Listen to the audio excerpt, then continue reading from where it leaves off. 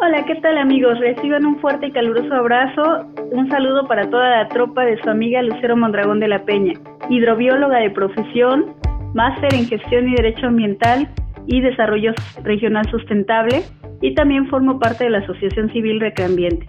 En esta ocasión quiero platicarles particularmente de dos tecnologías que se están ocupando y que son muy amigables con el medio ambiente. La primera, que tal vez ya muchos de ustedes han escuchado hablar de ella, es sobre la cosecha de agua. La cosecha de agua es captar el agua de la lluvia, el agua pluvial, almacenarla y poder así hacer uso y aprovechamiento de ella.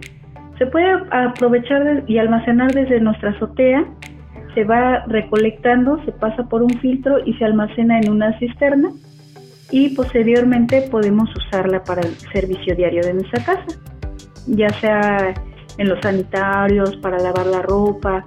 Esto se puede hacer ya desde la construcción, desde que se hace la construcción de la casa, planificar para que se tenga el sistema ya instalado, o incluso ya construida la casa se pueden hacer ciertas modificaciones para llevarlo a cabo. Otro de los sistemas que se están ocupando son los humedales artificiales. Estos humedales artificiales son realizados a partir de diferentes sedimentos que son, por ejemplo, grava, algunas rocas. En ocasiones también se le puede agregar carbón activado y arenas, y aparte se le agrega cultivos de diferentes plantas, pueden ser plantas de ornato o incluso plantas de consumo como el maíz. Estos estanques que se realizan es para filtrar el agua. Puede ser el agua que ocupamos también dentro de nuestros hogares. Antes de desecharla se pasa por un filtro, que es un humedal artificial, como el que les acabo de comentar, y se puede volver a aprovechar en riego de jardines, por ejemplo, también para uso sanitario. Desde nuestros hogares podemos hacer muchas cosas para cuidar el agua.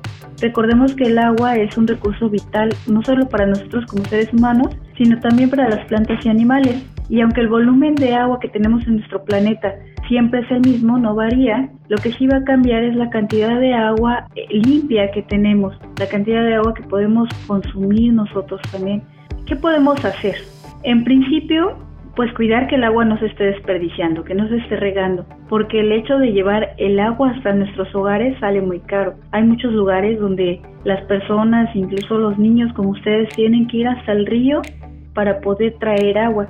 Y bueno, nosotros que tenemos la ventaja, la virtud de que el agua llegue hasta nuestro hogar, tenemos que cuidarla, tenemos que cerrar la llave, tenemos que cuidar que no estén goteando, que no haya fugas, avisarles a papás si vemos que existe alguna fuga para que ellos puedan reportarla o arreglarla.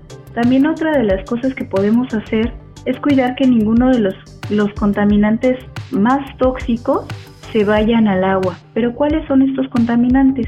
Las pilas, ese líquido que sueltan las pilas es muy tóxico, incluso hace que los organismos o microorganismos que vivan en el agua se mueran, y a nosotros también nos causa diferentes daños a la salud. Desecharlas dentro de una botella de plástico bien cerrada y llevarlas a un centro de acopio. Por ejemplo, cuando nuestras escuelas estén abiertas, muchas de las escuelas tienen centros de acopio. También la Secretaría de Medio Ambiente y Recursos Naturales, Semarnat, tiene otro centro de acopio donde se pueden llevar estas pilas. Y el aceite igual, el aceite que haya utilizado mamá o papá para cocinar, no se debe de desechar en la tarja porque esto contamina mucho el agua. Una gota de aceite puede contaminarnos hasta 1000 litros de agua. Y aparte de esta contaminación, como les comento, se van tapando las tuberías porque el aceite se va volviendo sólido y no le permite el flujo normal al agua. Entonces también esto genera un gasto económico en la familia cuando se tienen que dar un mantenimiento más constante. ¿Qué hacemos con este aceite? Muy fácil, en una botella de preferencia de cristal, lo vaciamos y lo vamos almacenando ahí con mucho cuidado, claro, eso lo tiene que hacer un adulto, sobre todo si el aceite está caliente. Y cuando ya esté el frasco lleno, se puede llevar también a un centro de acopio de aceite.